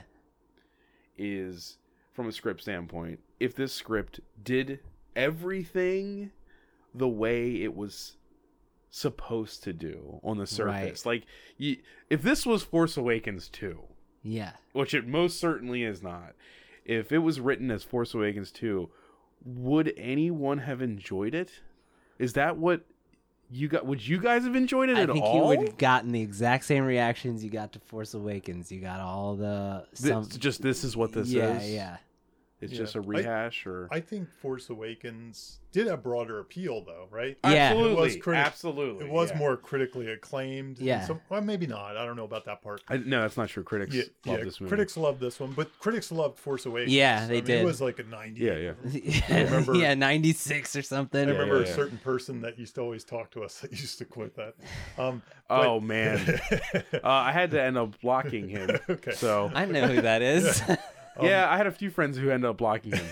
So he's very passionate about Force Awakens. Well, so. and he likes doing it by the numbers. So, but yeah, I wish anyone knew what we were talking about, but it's fine. So it had a ignore that sound, by the way. It'll stop. That's our theme song. Is that sound? That the dog tray sound? Block. Yeah. What were we talking about? Oh yeah, we were talking about whether it was by the numbers. If it was basically Force Awakens, if J.J. Abrams was directing this and the same team was behind it, if it was like, it's everything you expected. Big wizard battle with Luke using Rey's parents are former Jedis. Maybe she's Luke's daughter. Luke's daughter. Snoke is like Darth Vader's son or some crap. Right. I don't know. Just shit like that. If it was all the stuff you kind of just assumed. Boba Fett shows up. Yeah. Snoke is Boba Fett. Basically, I'm just saying, do you think... Jar Jar? That I would love it. Yeah, I would too. If Jar Jar turned out to be Snoke, I would actually have been like, I'm down 100%. Because I'm totally down with that theory of Jar Jar being the reason for all this. But I'm saying, do you feel like you would enjoy the movie at all? Like, is there more than a movie that at least surprised you from the writing standpoint and everything? You make a really good point. I found this is probably a byproduct of being a screenwriter, right? I actually much prefer the second movies in series, because I never know when they're going to end. I didn't know when this was going to end. I had forgotten about the whole Salt Planet stuff from the trailers by the time I was watching. I kind of didn't pay that much attention to the trailers on purpose. They were really terrible. I thought the marketing was awful for this movie. So. It almost seemed intentionally underplayed in some ways. Like, you're going to go see it anyway.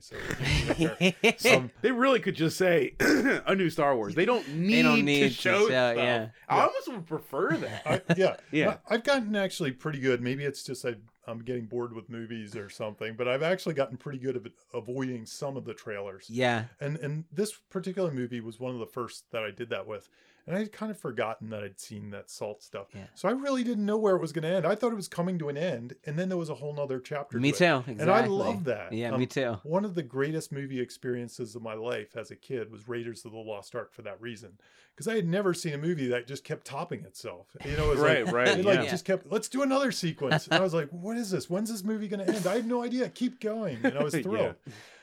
So in that sense, I tend to like movies that break structure and things like that. Me too. That said, writing them yourself is dangerous territory. Oh, especially if you're writing an original thing.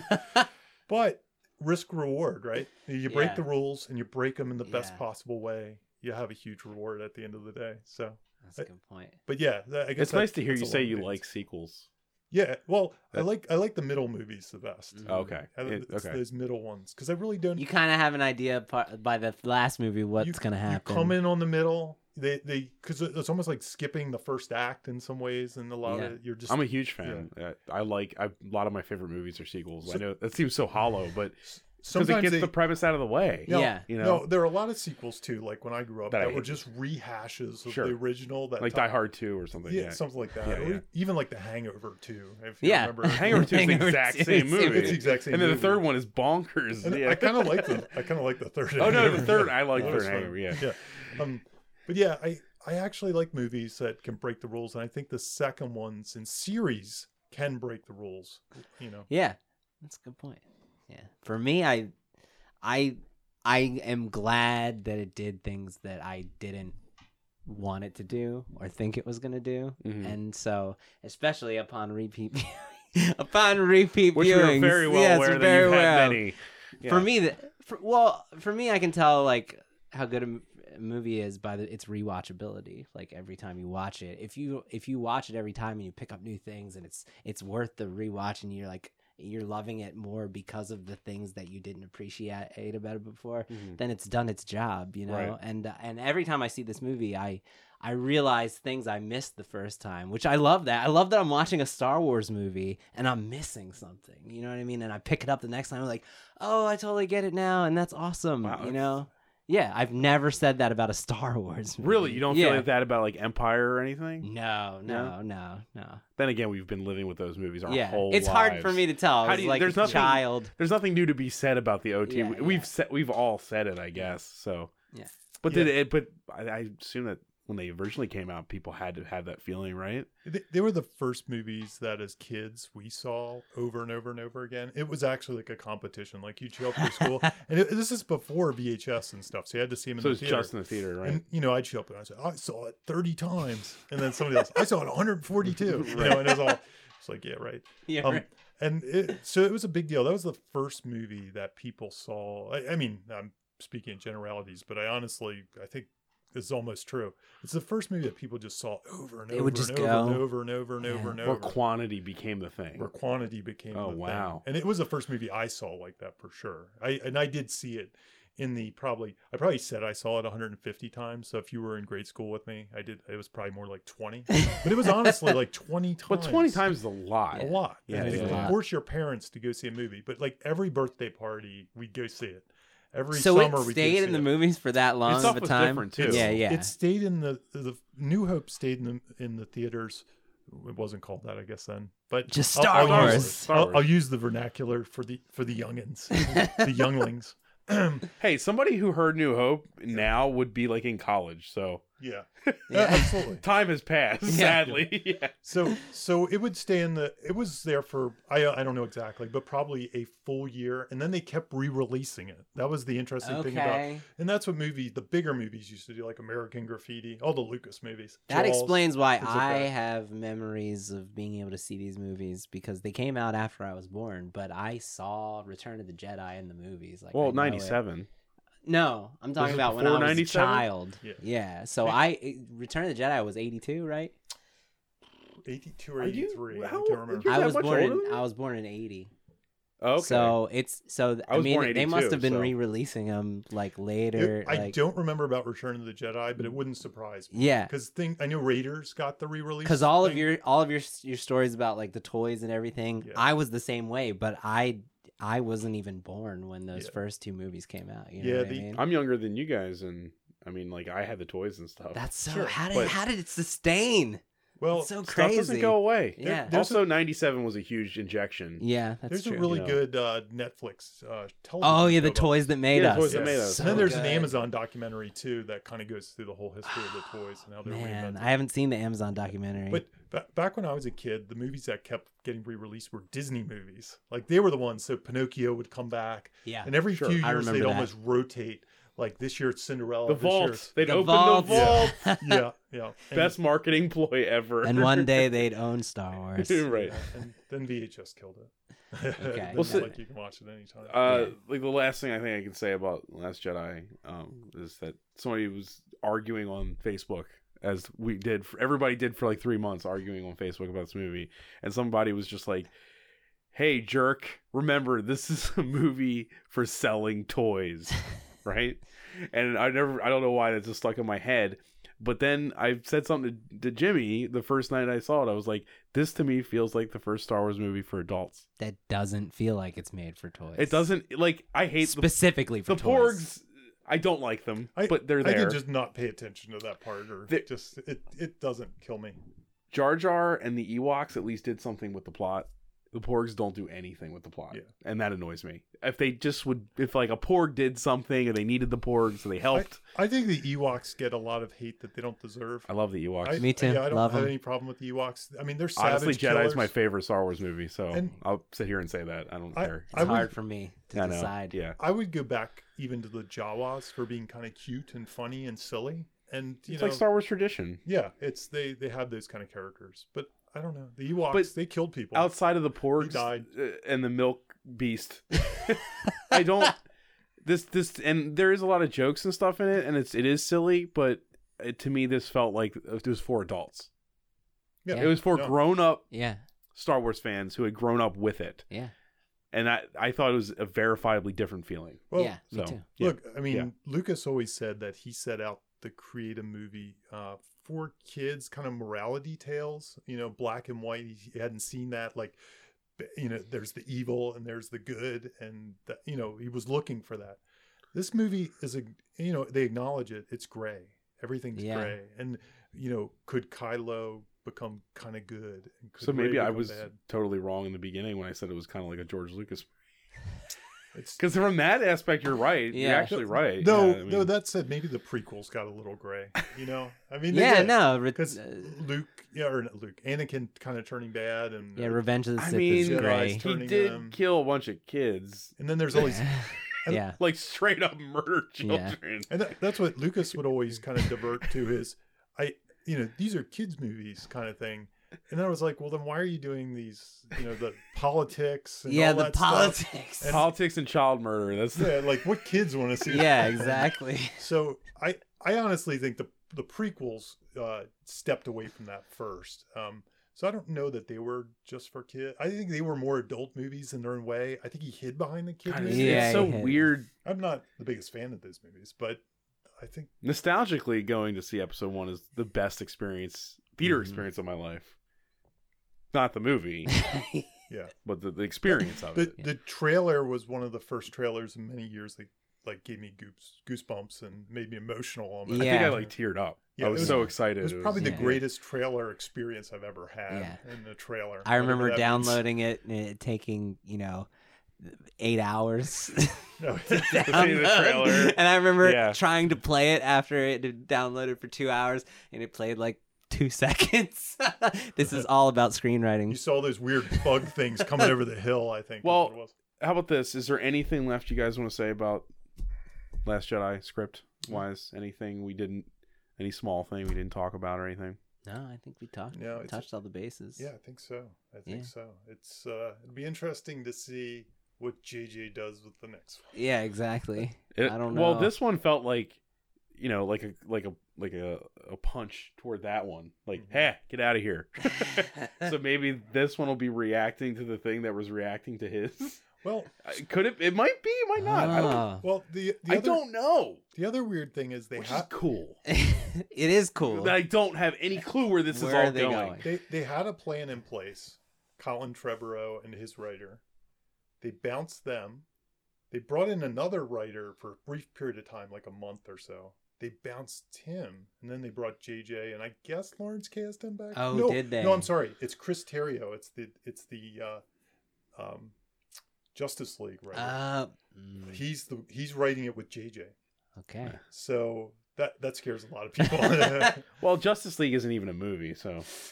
No, I mean, like like I said this, when sometimes movies get so messed up in the post and stuff, I just don't consider them finished. Right. And that's what that movie is. It's unfinished. Yeah. And that is an important note, especially with a movie like that. This movie less so because Ryan directed it. Yeah. But you can't really judge a screenplay we by should the have movie. This and about, we probably should have introduced that at the beginning of the podcast. Now, when you're the director, it's a good thing to talk about, though. Yeah. It's probably closer, but for sure, most movies you can't judge at all. Yeah, because you don't know. Maybe these course corrections were taken on set. Things that weren't working, they realized in the moment, oh, we need to change this and make it work, or things that would have made stuff that doesn't work in the finished product, like was shot and it just didn't, it didn't come out right, or for whatever reason they cut it out. That is probably something we should have talked about, because I was going to ask you guys that. I forgot. I forgot too. I forgot because like I was thinking about like if you were to watch a Terrence Malick movie and then how do you talk about a script on a movie that's just shots of things? You know what I mean? Like you don't. It's like there's nothing to talk about. It's actually a key educational point, I think, because a lot of people I think you can judge. Or you can blame the screenwriter, and it's really hard to do unless you can read the screenplay. And then see the definitively. Well, we talked about how Max Landis was distancing himself from that. Like, right. I think there's an example of it didn't turn out. What he thought he put on the page was not what ended up on Netflix. Exactly. In this case, Last Jedi, you can't find the script anywhere. Like it's not like we looked up Get Out before we watched Get Out. Yeah. You can find that script. Yeah. But you can't find Last Jedi. You could find Force Awakens because at the time they thought it might get some nominations. So they released them in that case. But even those scripts, what they do is they edit them after the movie. So they don't want to give up like that key plot line that they cut. Or how badly they messed up. Yeah, exactly. Yeah, so they make it look good. No, what I did with Force Awakens is I got the novelization. I couldn't wait to get the novelization. And it did have those cut scenes. It had the first scene originally had like Leia and her assistant or something, which was played by her daughter on that planet that blew up, and it had those scenes. It had them in the original order. I'm actually curious to see Last Jedi. Now, here's a weird thing about the Last Jedi novelization. Force Awakens, it came out right away. The Last Jedi's novelization still is not out. Interesting. So really weird. They have time to change it. They're and make it more like the movie. Yeah. They caught on to people. They didn't have that time with Force Awakens. Well, with this kind of fan base too, other movies probably people don't care. Yeah. But for this kind of a fan base, it almost needs to. There's such quality control with that kind of a thing. Yeah. Yeah. I mean, I dove into Force Awakens novelization because I really didn't understand the setup of the universe. I didn't understand what the Resistance was in the First Order, and I was trying to figure it out.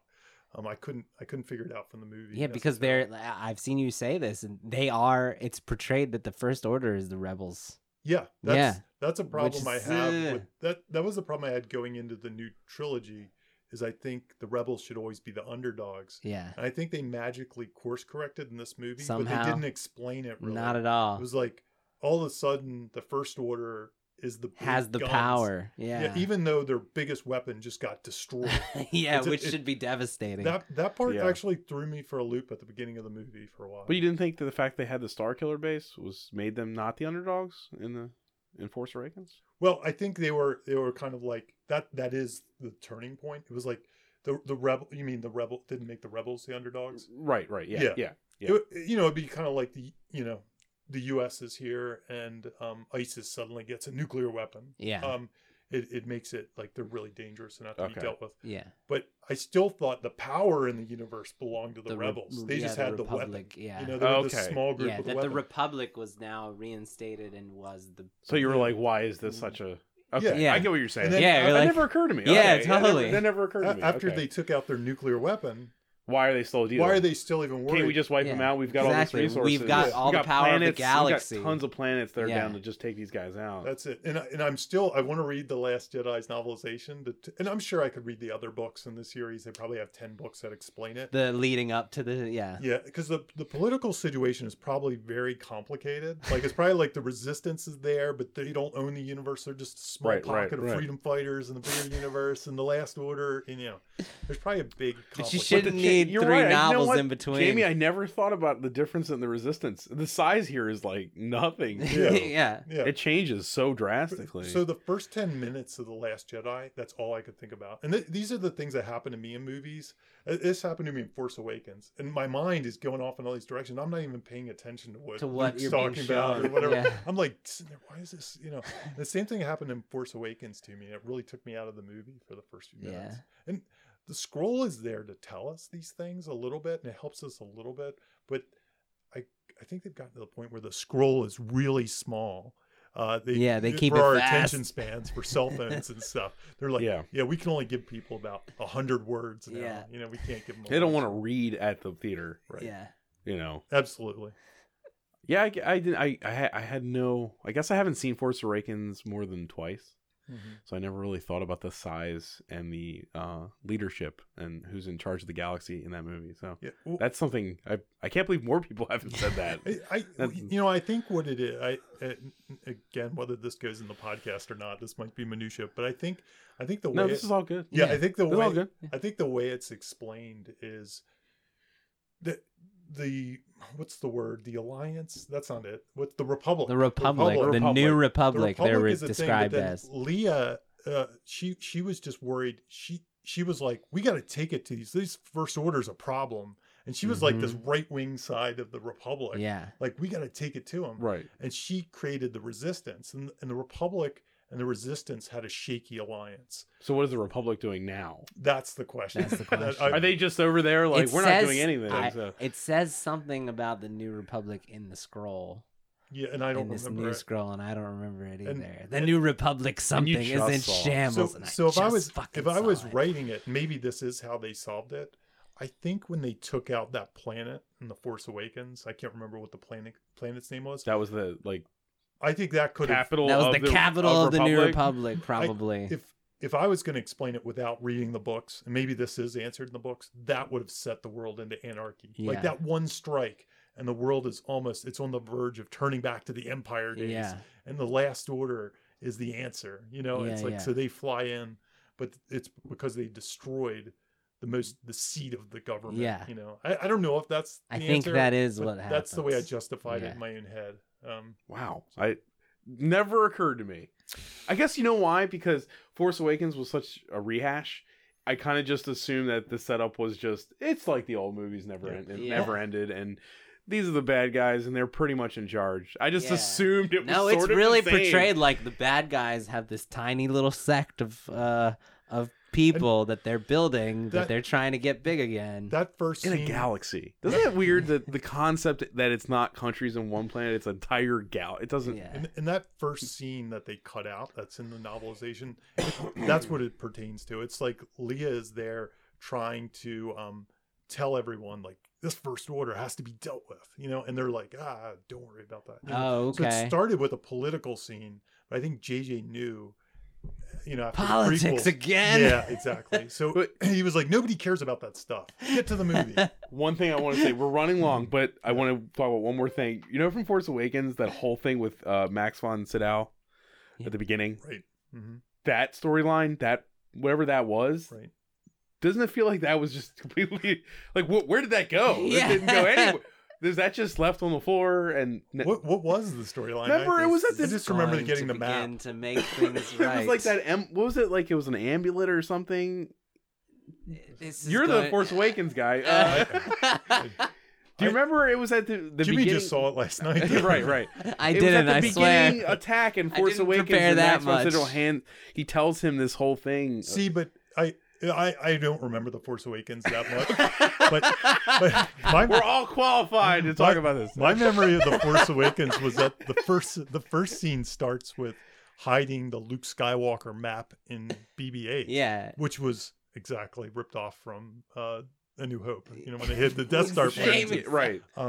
You know what I'm talking about, right? I thought he just hands him the thing and says, "This is going to be done to make things right." I thought that's the only line. Isn't that the map? Oh, I thought there was something else. That's it. Maybe I'm just thinking of the fact that Max von Sydow was a character for 3 seconds. I think you're making this up, Bob. Yeah, I didn't see Force Awakens that many. I saw it twice. So and he hands him the thing, the map, and then it ends up in BB-8, and BB-8 runs off, and it's just like it's the meta line. This is going to make things right. This movie is going to undo the prequels. Like it's.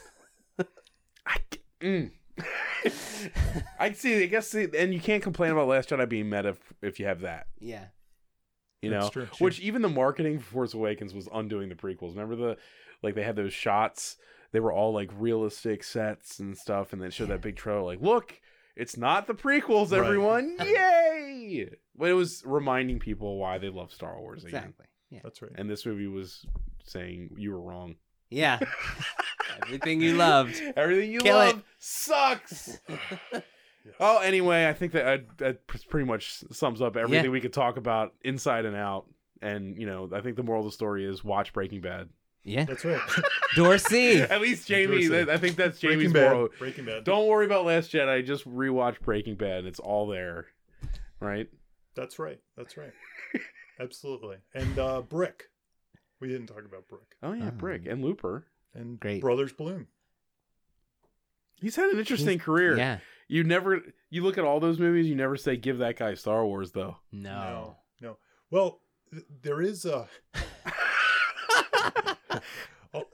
So there is a connection. The DP of the Star Wars movies, who also DP'd all of Rian Johnson's movies, was the DP of Altered, this awesome science fiction movie that everybody should go see. Oh, no way. Really? Yes. I've heard that it's just beautifully written. Beautifully written. Probably one of the greatest examples of Dorsey in the industry. So look up Altered. Not Altered States. Altered. Yeah, that's right. Altered. Yeah, or that is or Altered Carbon. Not Altered Carbon. no. That. They're all the Altered Imposters. You want the original. The original.